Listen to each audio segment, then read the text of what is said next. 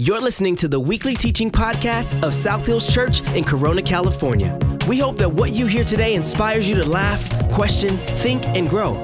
If you'd like to connect with us even further, hit us up online at southhills.org/Corona. Thanks for listening, and we hope you enjoy this week's episode. The title of my message today is Hearing Voices. Hearing Voices.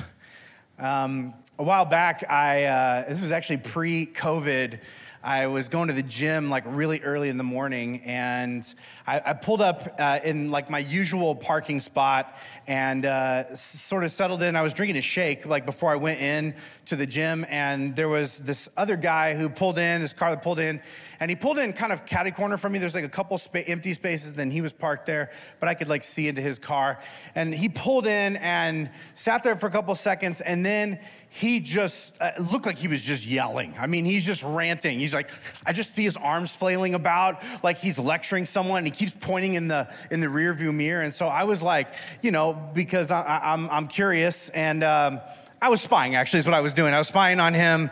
And so I'm like trying to peer back. I'm trying to see if there's like somebody in his car. Because part of me is like, there better not be a kid in that car. He's just like leaning into a kid.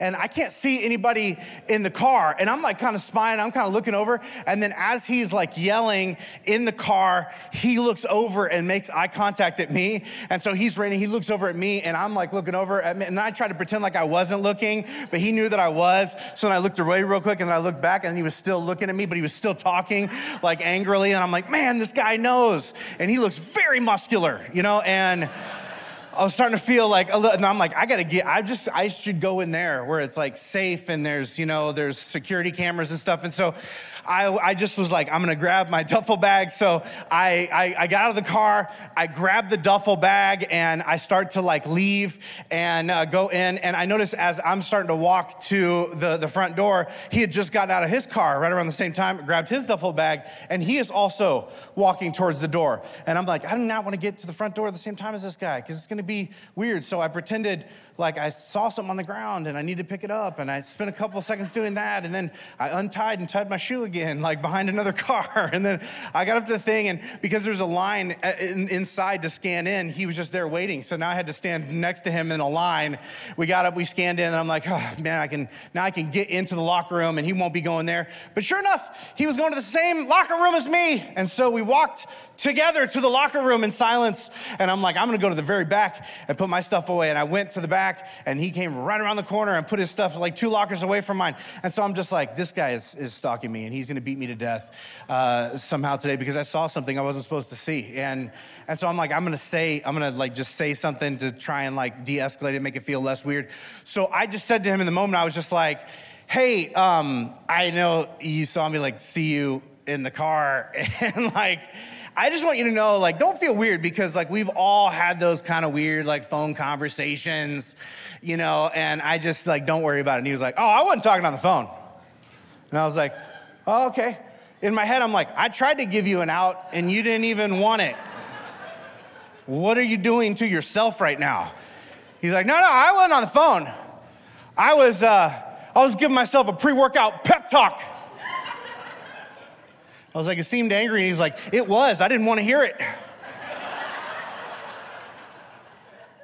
Which brings me to my first point, and that is, steroids are real, guys. They are real, people use them, and they change people, man. They really do. And then now I have to avoid this guy. I had to change gyms. You guys, I can't be going back there. I know too much, and he knows I know too much. And it's weird. I don't know if you've ever had a moment like this where you like caught someone talking to themselves. Right, like you saw them, and they were just kind of like, and you were looking around for anything else. You were looking for like the Bluetooth in their ear, and it wasn't there, right? Because they were just having a conversation with themselves, and you snickered to yourself, and you thought it was hilarious. But here's the thing: you do it too. We all do. Everybody talks to themselves. This is kind of how we are as people. We all talk to ourselves consistently. And we do this for all sorts of reasons, right? We internally rehearse arguments, we mull over decisions, we make assumptions, and we justify and we judge our own actions. This is who we are as people. And although we all, have a series of sort of inside voices that are a part of this ongoing dialogue inside of our own minds, not all of these voices are helpful and healthy. I wonder if you've realized this about some of yours. Let me ask you this, are the voices, is your internal dialogue, the one that you have with yourself, is it more complimentary, caring, and constructive, or is it more discouraging, defeating, and demeaning? You don't have to answer out loud. You just jot that down for yourself. And I wonder if maybe you're just it's not what I want it to be.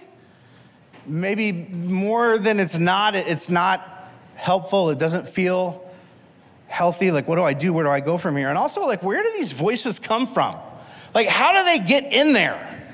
Because maybe you don't like the one that's up there, but it won't shut up. It just keeps talking. How did it even get there? And why does it take the stances that it does? And why does it carry so much weight? And if the one in your mind is sabotaging you more than it's not, what do? Are you stuck with it? Can you override it? Are you trapped? Do you have any options? And there's this really quirky story in the Old Testament that I think it deals with and addresses a lot of these issues. And what story in the Old Testament isn't kind of quirky, but this one particularly is interesting to me. And for those of you who want to look it up, maybe you have your Bible or Bible app, or maybe you just want to write it down and look it up and make sure I'm not making it up later when you get home. It's in 1 Samuel chapter 3. And we're going to read this together and just make some observations today. This is what it says. 1 Samuel chapter 3, verse 1. It says, the boy Samuel served the Lord by assisting Eli, who is the high priest. And in those days, messages from the Lord were very rare, and visions were quite uncommon. And one night, Eli, who was almost blind by now, had gone to bed. The lamp of God had not yet gone out, and Samuel was sleeping in the tabernacle near the ark of God. So he's in the temple, in the church, sleeping because he's there to help. It says, suddenly the Lord called out, Samuel. Yes, he replied, what is it? And he got up and he ran to Eli. Here I am, did you call me? No, I didn't call you. What I did was put you to bed. If you need a drink of water, you should have thought about that. Oh, I'm sorry. Now it's just stuff coming from my life. Any other parents out there? It's just you like to put your kids to bed 18 times a night. Oh, Mom, I forgot about this really deeply existential question I wanted to ask you about. You're 5. We'll deal with it later. Go to bed. So much. Just so you know, this has been going on since the beginning of time. This guy isn't even this kid's real dad. And he's still getting bothered with this, right? He says, go back to bed. And so he did. This kid is obedient, which again, may or may not be like my children. And so verse 6, it says this, then the Lord called out again, Samuel. And again, Samuel got up and went to Eli. Here I am. Did you call me? I didn't call you, my son. Eli said, go back to bed. Samuel did not yet know the Lord because he had never had a message from the Lord before. Now, depending on what translation you read this in English, this phrase may be translated in a different way. In fact, more times than not, it's translated totally differently. This never had a message from the Lord before is often translated, the word of the Lord had not yet been revealed to him. Because there's this Hebrew word that's involved in this thing. This is what this section of scripture is written in Hebrew. This word revealed means uncovered or exposed or made aware. And here's what this is saying. This is why I point this out. It's not that God hadn't been there with him. It's not even that God may not have been already speaking to him. It's that he'd never learned to tune his heart and his mind into God's frequency. Like, I wonder if you've had the instance before. Anybody listen to podcasts, right? And if you're not, what are you doing in the car when we all drive to and from work 87 hours every single week, right? And maybe you've had an experience where somebody mentioned a podcast to you and then they brought it up again and it's almost getting annoying because they keep bringing it up and you're like, it doesn't sound like, but you listen to it and you're like, this is actually awesome. And then you do the thing where it says view more episodes and you push that button and there's like 103 episodes and you're like, what in the world? This is the greatest thing ever. And then you start feeling angry. You're like, how come nobody told me about this before? Why were you guys keeping it a secret from me? I could have been enjoying this whole time. And it wasn't that it didn't exist. It was that you just never heard it before. It was happening. It was there. It was available. You just never tuned in. You'd never gotten a chance to hear it. And that's a little bit what's happening here. And also, my wife and I really love true crime podcasts. So if, summer's coming up, it's road trips. So be a friend. Don't keep that stuff secret, all right? We'll be at the Connect counter afterwards. It's interesting to me, too, that, maybe you picked up on this. Samuel is incredibly religious, okay? He doesn't just go to church. He lives at the church. Some of you have said that as a joke before of I practically live there. This kid really does live there, okay? He lives inside the church. He's on beck and call, right? But here's what's crazy about that. Even though this is his life, he's still not tuned into who God is, what God's voice sounds like. Maybe you're wondering what kind of voice is it? Was it an audible voice? Maybe, I don't know. What would it sound like? Obviously Morgan Freeman, but we don't know if that's what he was hearing. Because God speaks and he reveals himself in a lot of different ways. Through gut feelings, through visual art, right? Through film and music and poetry and nature and conversations with other people and scripture, which may bring up this bigger question, how do you know if it's God? If you're sensing something or feeling something, or you feel like maybe you're hearing something that's directing your life in a certain direction, how do you know if it's God? And to that, I would say that God is best revealed through Jesus. Meaning God wouldn't say anything to you that conflicts with what Jesus has already said to us. And I think this is a great filter to sort of place in your life when it comes to trying to discern the voice of God. In fact, there's a lot of scripture that just underscores this idea again and again. One of these verses is found in Hebrews chapter 1, verse 1. This is in the New Testament, a letter to some of the very first church people who are trying to figure out how do we know, how do we sense the voice of God? How do we know what God is saying to us, what God wants us to do? And this is what he says. It says, long ago, God spoke many times in many ways to our ancestors through the prophets. And now in these final days, he's spoken to us through his son, Jesus. And this is literally saying, if you read something that an Old Testament prophet says that appears to contradict Jesus, FYI, go with Jesus. Because Jesus is the authority. Jesus gets the final word. Jesus speaks on behalf of God because Jesus is God. And that's why it's easy for me, at least personally, to sometimes dismiss, a lot of what people say they hear from God, or, shout to others on the street through a megaphone about God, or try and tell me God wants me to know about me, or, even sort through the own self-criticism inside of my own mind. Because I know the reality of it is, if what I'm hearing isn't consistent with the things that Jesus said or did, it's not God. It says in this story of 1 Samuel chapter 3 now in verse 8, it says, so the Lord called a third time, and once more Samuel got up and went to Eli. Here I am. Eli's so mad at this point. Did you call me? At this point, I'm like, what do you think? Seriously. Then Eli realized it was the Lord who was calling the boy. And so he said to Samuel, go and lie down again. And if someone calls again, say, speak, Lord, your servant is listening. And so Samuel went back to bed. Now, this may be something that sort of slips through the cracks or that goes under the radar for you, but this is great mentoring. This is incredible parenting. Because here's the reality for all of us. We all need help interpreting our experiences. Like what happened to us, what it means, how to think about it, what to do about it. And here's the thing, you have gotten this help at different points in your life, and now you are helping yourself. But like, maybe that help isn't really all that helpful. Maybe how you were taught to like analyze what happened to you and what it means and how to think about it and what to do about it is not an accurate interpretation or not a healthy or a holy or a helpful interpretation of events. It's not really providing you with the best course moving forward. Like, this is why I say this is great parenting, because think about it in these terms. Like, let's say your kid, complains about a stomach ache almost every time you're about ready to leave the house to go somewhere to spend time with a group of other people, okay? Maybe at first you would start asking like a logical set of questions of like, where does it hurt? Why does it hurt?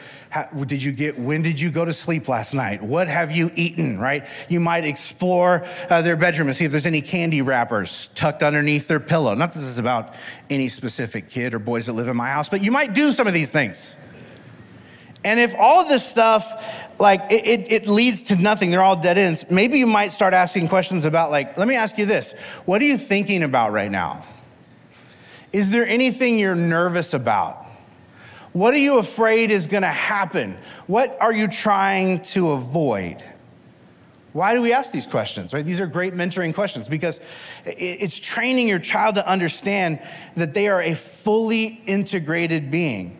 And here's what is true about all of us. Sometimes our bodies know things physically that our minds haven't yet figured out intellectually. And maybe you've had this experience before in your life where like something is going on with you and like you haven't quite figured it out. And so your body makes you sick to slow you down so that you think, and then you're just like, my schedule is too busy. And actually, these two relationships are not healthy. And suddenly you're like, thanks, stomach aches. Because you've connected the dots. And this is what good mentors do. They help us connect the dots and design solutions moving forward to realize that God is always speaking through lots of different ways. Because the reality of it is, sometimes a stomach ache is because you ate some bad pizza. And sometimes it's because you have bad thinking patterns.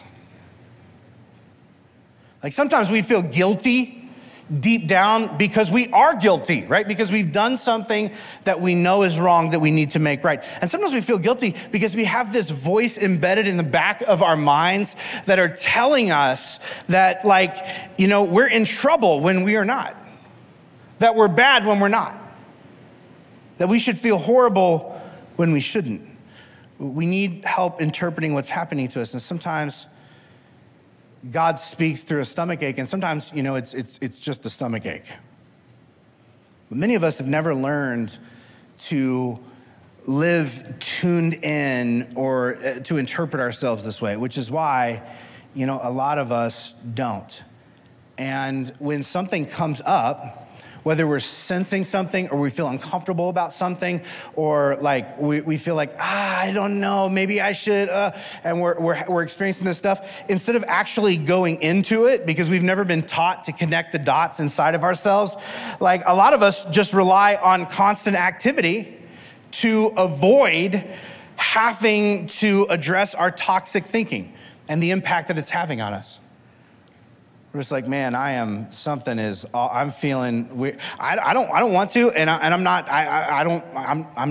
not willing to maybe, or sure how to call it out and correct all the negativity that's bouncing around inside of me right now. And so I'm just gonna overpack my schedule. So we don't sit still. We don't go deep with other people in conversations. Instead, we just sort of scurry about and we organize this and then we reorganize it and then we reorganize it. Then we order the exact bins that Marie Kondo has. That's gonna help, that's gonna fix it. Then we overclean. We absorb everyone else's responsibilities that aren't ours to just keep moving so we don't have to think or face. And in this story, Eli is telling Samuel, this kid that he's mentoring, that in a lot of ways he's parenting. He's saying, like, don't do that. Live a life integrated with your whole self. At first, he doesn't know this because he's just going through what's the most logical thing, right? So he's just like, you're probably just hearing something. The tabernacle's a big place, right? You probably just heard like a goat and it like echoed. Like that's probably what it is, like, who knows? But then after a while, he's like, wait. Maybe it's not that. Let's follow it. Maybe God is trying to reveal something to you. Maybe God is trying to wake you up to something. Maybe God is trying to show you something or speak to you in some ways. Why don't you stay with it? Why don't you sit with it? Why don't you listen to it? And Samuel was really fortunate to have Eli, because if you watch the trajectory of the rest of his life, and there's a lot written about Samuel in the Old Testament, he becomes one of the most influential figures in Jewish history. And he goes back to this way of being over and over and over again as he grows up. Like when he senses something, when he's in the middle of a situation, he pulls back, he sits with it, he goes into himself, he tries to analyze it, he's trying to listen for the voice of God, the direction of God. And it's fortunate that he was taught and practiced how to do this at a young age, because the prominent external voices from your childhood often become your primarily internal voices in adulthood. And I don't know if you have gotten to a place where you are self-aware enough to realize that this is true about you. Maybe you're looking at this right now and thinking like, yeah, no, I can see that. That is probably why my internal voice is not a gentle old priest. Because that's not what I grew up around. Now, the voice locked up inside my head is an impatient businesswoman. It's an angry alcoholic father. It's a sarcastic, demanding coach. It is a, perpetually condescending radio host. Because what happens is over time, their voice, a version of their voice, becomes your voice. Becomes how you talk to yourself. And some of those voices that are locked up inside of our heads couldn't sound any less like Jesus. And that's a problem, because here's the downside of all of this. How you talk to yourself determines what you hear from everyone else. So those voices are not just causing problems inside of your own mind, it's actually distorting what everyone else is saying and doing around you, because it's passing through the filter of that inside voice. This is why for some of us, when somebody, sits down with us and they're just like, man, great job. That was great work. I would just tweak this one little thing here. Like what you heard was, you are a piece of crap. Everything you do is stupid. I can't believe I have to even mention this to you, idiot. You should have caught your own mistakes instead of making me do it. I drive home and most of the time I'm just thinking about how stupid you are.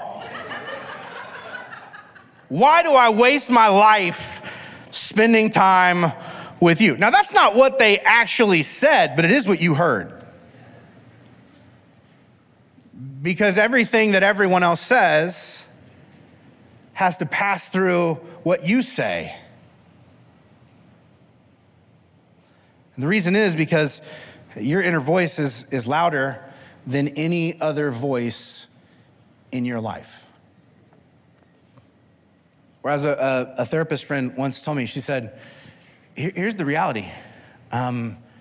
Your brain only listens to you. So it doesn't matter what other people tell you. It doesn't matter what the love of your life tells you. It doesn't matter what a father figure or a mother figure tells you. It doesn't matter what a group of other people who really admire you tell you, because guess what? You're not listening to them. You're only really listening to you. You're reinterpreting, judging, and justifying everything that everyone says through the filter of the voices in your head. I wonder, if you were to take a few minutes to just think about the voices in your mind, the dialogues that take place there, who does that voice remind you of?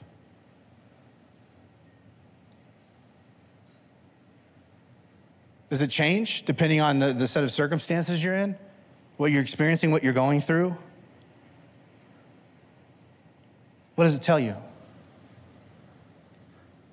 Is it seem to be, when you listen to it, does it seem to be making you better or making you worse? Maybe you're thinking like, well, it doesn't sound like Eli, I can tell you that. So what now? Like, what do I do? And the reality of it is, like, if you didn't receive a healthy inner voice, you're gonna have to replace it.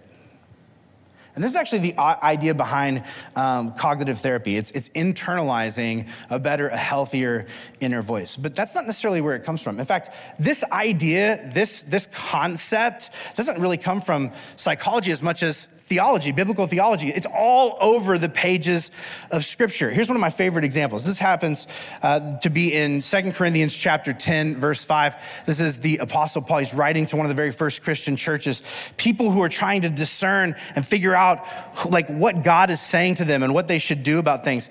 And he says, we destroy every proud obstacle that keeps people from knowing God. We capture rebellious thoughts and we teach them to obey Christ. So this is saying like every thought that you have, everything that is said to you, everything that you read and see, everything that is spoken into your life, it has to be interpreted, right? It is ultimately obeying an inner voice. And what is his advice? You want to live life to the full? Do the work to make that inner voice, that inside filter, the voice of God. Because that's the healthiest voice you can ever have on the inside. Imagine this.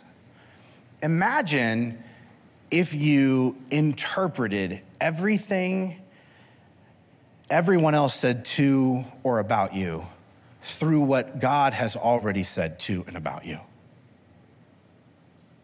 How would that change and transform you? Think of how much less insecure you'd be. Like, think of how much less defensive you'd be. Think of how much less anxious you'd be. Think of how much less angry you'd be. I imagine that it would change your experience of everything and everyone else. And in fact, we have enough like social research and data to even tell us that this is true. Like self-aware people who are aware of the voices in their head and where they come from and do the work to place healthy voices there, of which God's is the healthiest, they're better listeners, partially because they know like what it takes to push an emotional button inside of them, and they know what voice that's gonna trigger. And they're emotionally healthy enough to take that thought captive, to direct that voice, to acknowledge why it's there and where it comes from, and to not let it steer where their life is going. And because they're able to do this, self-aware people are able to sit in a situation and actually listen and learn from others longer. Which is why I would say to you, like, if you want to have healthy relationships with others and with yourself, regularly invite God's voice to direct your inner dialogue. And I think that's ultimately what this story is about. I think this story is about a lot of things, but I think it's about Eli teaching Samuel to internalize God's voice at an early age, to listen for it, to shut out the noise, to prioritize God's voice over everything else, to prioritize what God says above everything else, to let that be the guiding, the directing force in his worldview, and to allow it to be the one who sets all the other voices in his head straight. It says in verse 10 of chapter 3 in this story that the Lord came and he called before Samuel, Samuel, and Samuel replied, "Speak, your servant is listening." And then it details out this elongated conversation. I don't think it was the first time that God spoke to Samuel. I think it was the first time he really listened. It changed everything. It opened this door in his life that began to transform who he was, how he thought and saw everything. It made him wise beyond his years, even as a little boy. And he grew up to be one of the most influential people in all of Jewish history because God was ultimately directing his thoughts. Samuel, in this moment, he doesn't avoid the moment or the feelings that he's feeling. He sits in it, he pays attention to it. He allows God to speak to him through it. The Hebrew word here that's translated as listening literally just means to give focused attention to.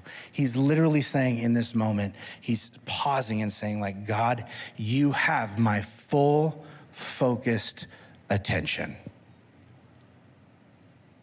How often do you do that? How often do you just sit, especially when you're feeling anxious or nervous or fearful or frustrated? How often do you stop, back away, sit, and say to God, you have my full focused attention.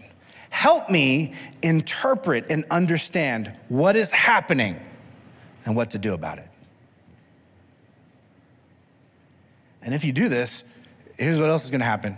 There's gonna be another voice that has a seat at the table who's like, well, I'll tell you what, and shh, no, not you. You don't get to talk. God, I am fully focused. All my attention is on you. What do you have to say? What if God was constantly speaking to you? And what if internalizing his voice would actually have a profound impact on your levels of anxiety, but you're not really listening?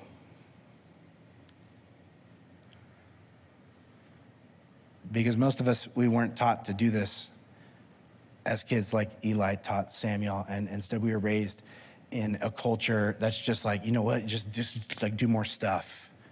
And so we scurry about and we try and do more, and we kind of keep an eye out for like that special other person that's gonna enter into our life, or that unique experience that we're gonna have that will like, you know, fully fill that hole inside of us. And we believe these things, and we deal with our lives this way because it prevents us from ever having to like slow down and actually sit with what's going on inside of us. But I gotta tell you, expecting another person to do for you what only God can do for you will leave you empty and them exhausted. Because no matter how much they say to you or pour into you or invest in you, no matter how many gifts they give you or how many years of their life they devote to you or how many like affirming statements they share with you, your brain still is only gonna listen to you. And if you haven't handed that inner dialogue over to God, it has the ability to shut them out and shut them down. Maybe you've been in a relationship before where somebody's trying to get all this from you, and you're just like, it just is so draining. It's exhausting. You can't deliver. See, the truth is that the key to living life to the full is training yourself to internalize the voice of God, to allow it to interpret life and advise you. And so that's great, but how do we do that practically? And I wanna just close by giving you a few thoughts on how to actually do this. Because like Samuel, it's not just like, you should do this. And then Samuel is just like, great idea. And then his whole life, no, he had to go away and practice, right? And you'll have to do the same thing. And if you're older than like 11, 12 years old, like this kid was, you probably gonna have to unlearn some other practices that are not helping you. So what would you do? And here's the first thing I would suggest. I would suggest to internalize the voice of God, read and reread scripture, specifically the stories and sayings of Jesus. Because I gotta tell you, there's a lot of stuff coming at you, and there are a lot of voices that are already internalized inside of you that are not helpful and healthy. And if you wanna know like what God thinks, God is best revealed in Jesus. And poring over the stories and the sayings of Jesus like hides his voice, his words, his thoughts inside of ourselves. And it begins to override the way that we see the world. And I want to encourage you, just keep going back to that. Some of you didn't know this was possible. Like, you don't just have to read like a verse one time. Or you can just go back and just keep reading over and over. That's a bonus tip. You can do that. It's allowed. The second thing is I would frequently put yourself around people who echo the voice of Jesus to you.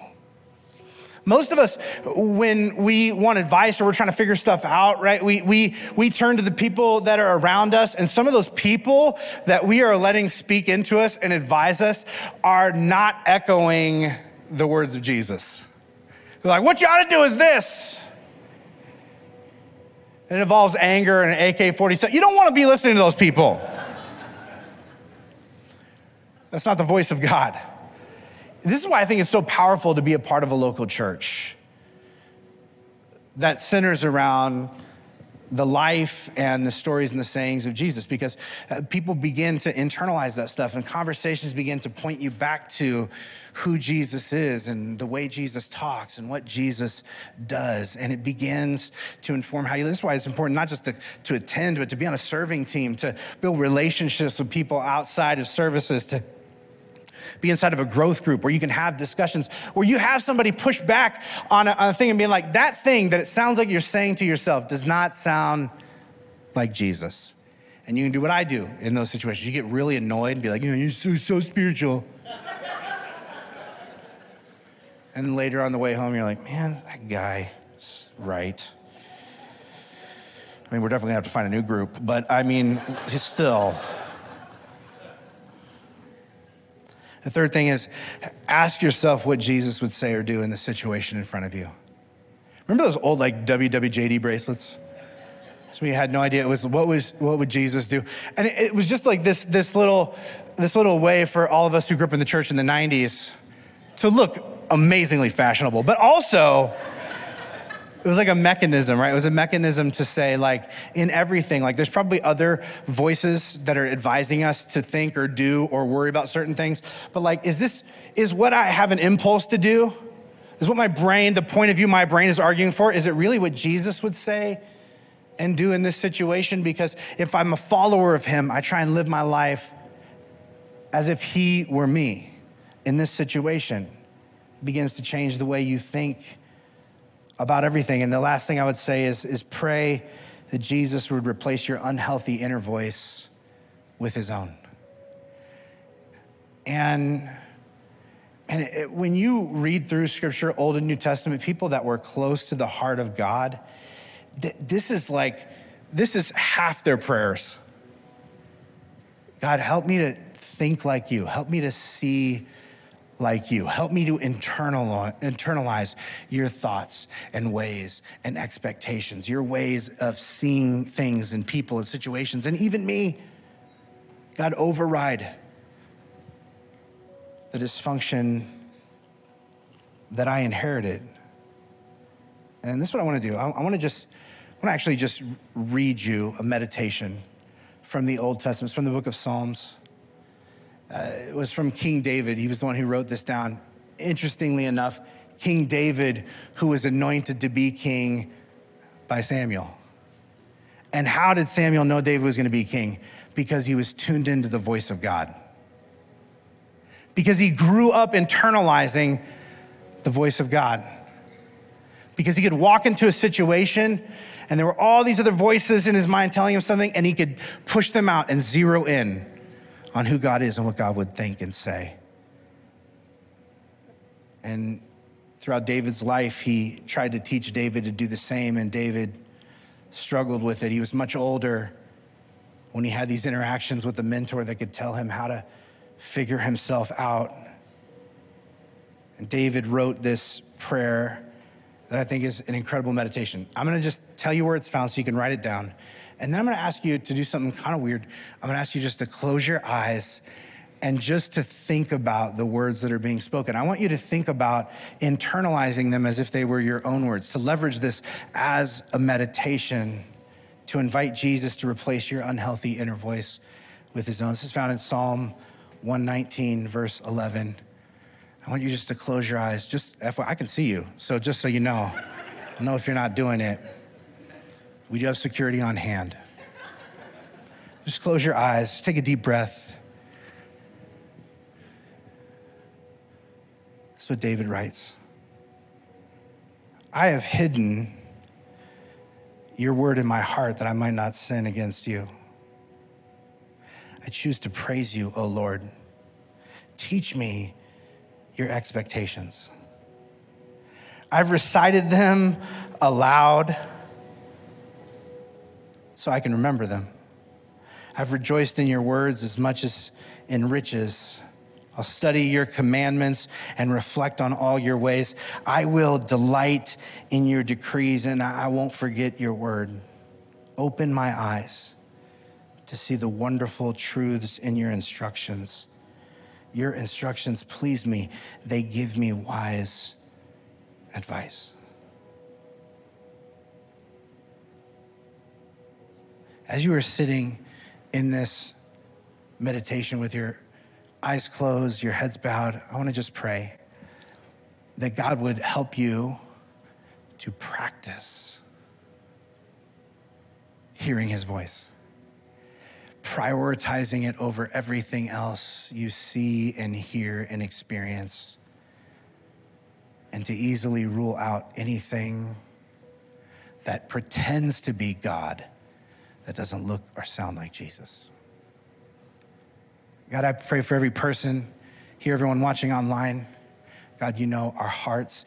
You know what's going on in the deepest, darkest places where it's just us and the other voices that we dialogue with. God, you know for some of us how dark those conversations, those dialogues can get. And God, I pray that your voice would storm in like it's knocking a gavel on the boardroom table of our minds and demanding to be the commanding voice that gets to interpret and make final decisions on whatever else is being said. And God, I pray that we would continually give you more of our thinking, of our processing. God, may you be the voice that we hear most often. And God, may it change the way that we see everything, the way that we experience everyone. And God, may it change the way we feel about ourselves. May it empower us to listen to the people around us more, because we're self-aware enough to take every thought captive, to make it obedient to your voice. In Jesus' name, amen. Thanks again for listening to this week's message from South Hills Church in Corona, California. We hope that you will continue to connect with us here online. We would love to hear your story, fill your questions, and learn how this ministry has changed your life. You can find us on Facebook, Twitter, and Instagram by searching South Hills Corona.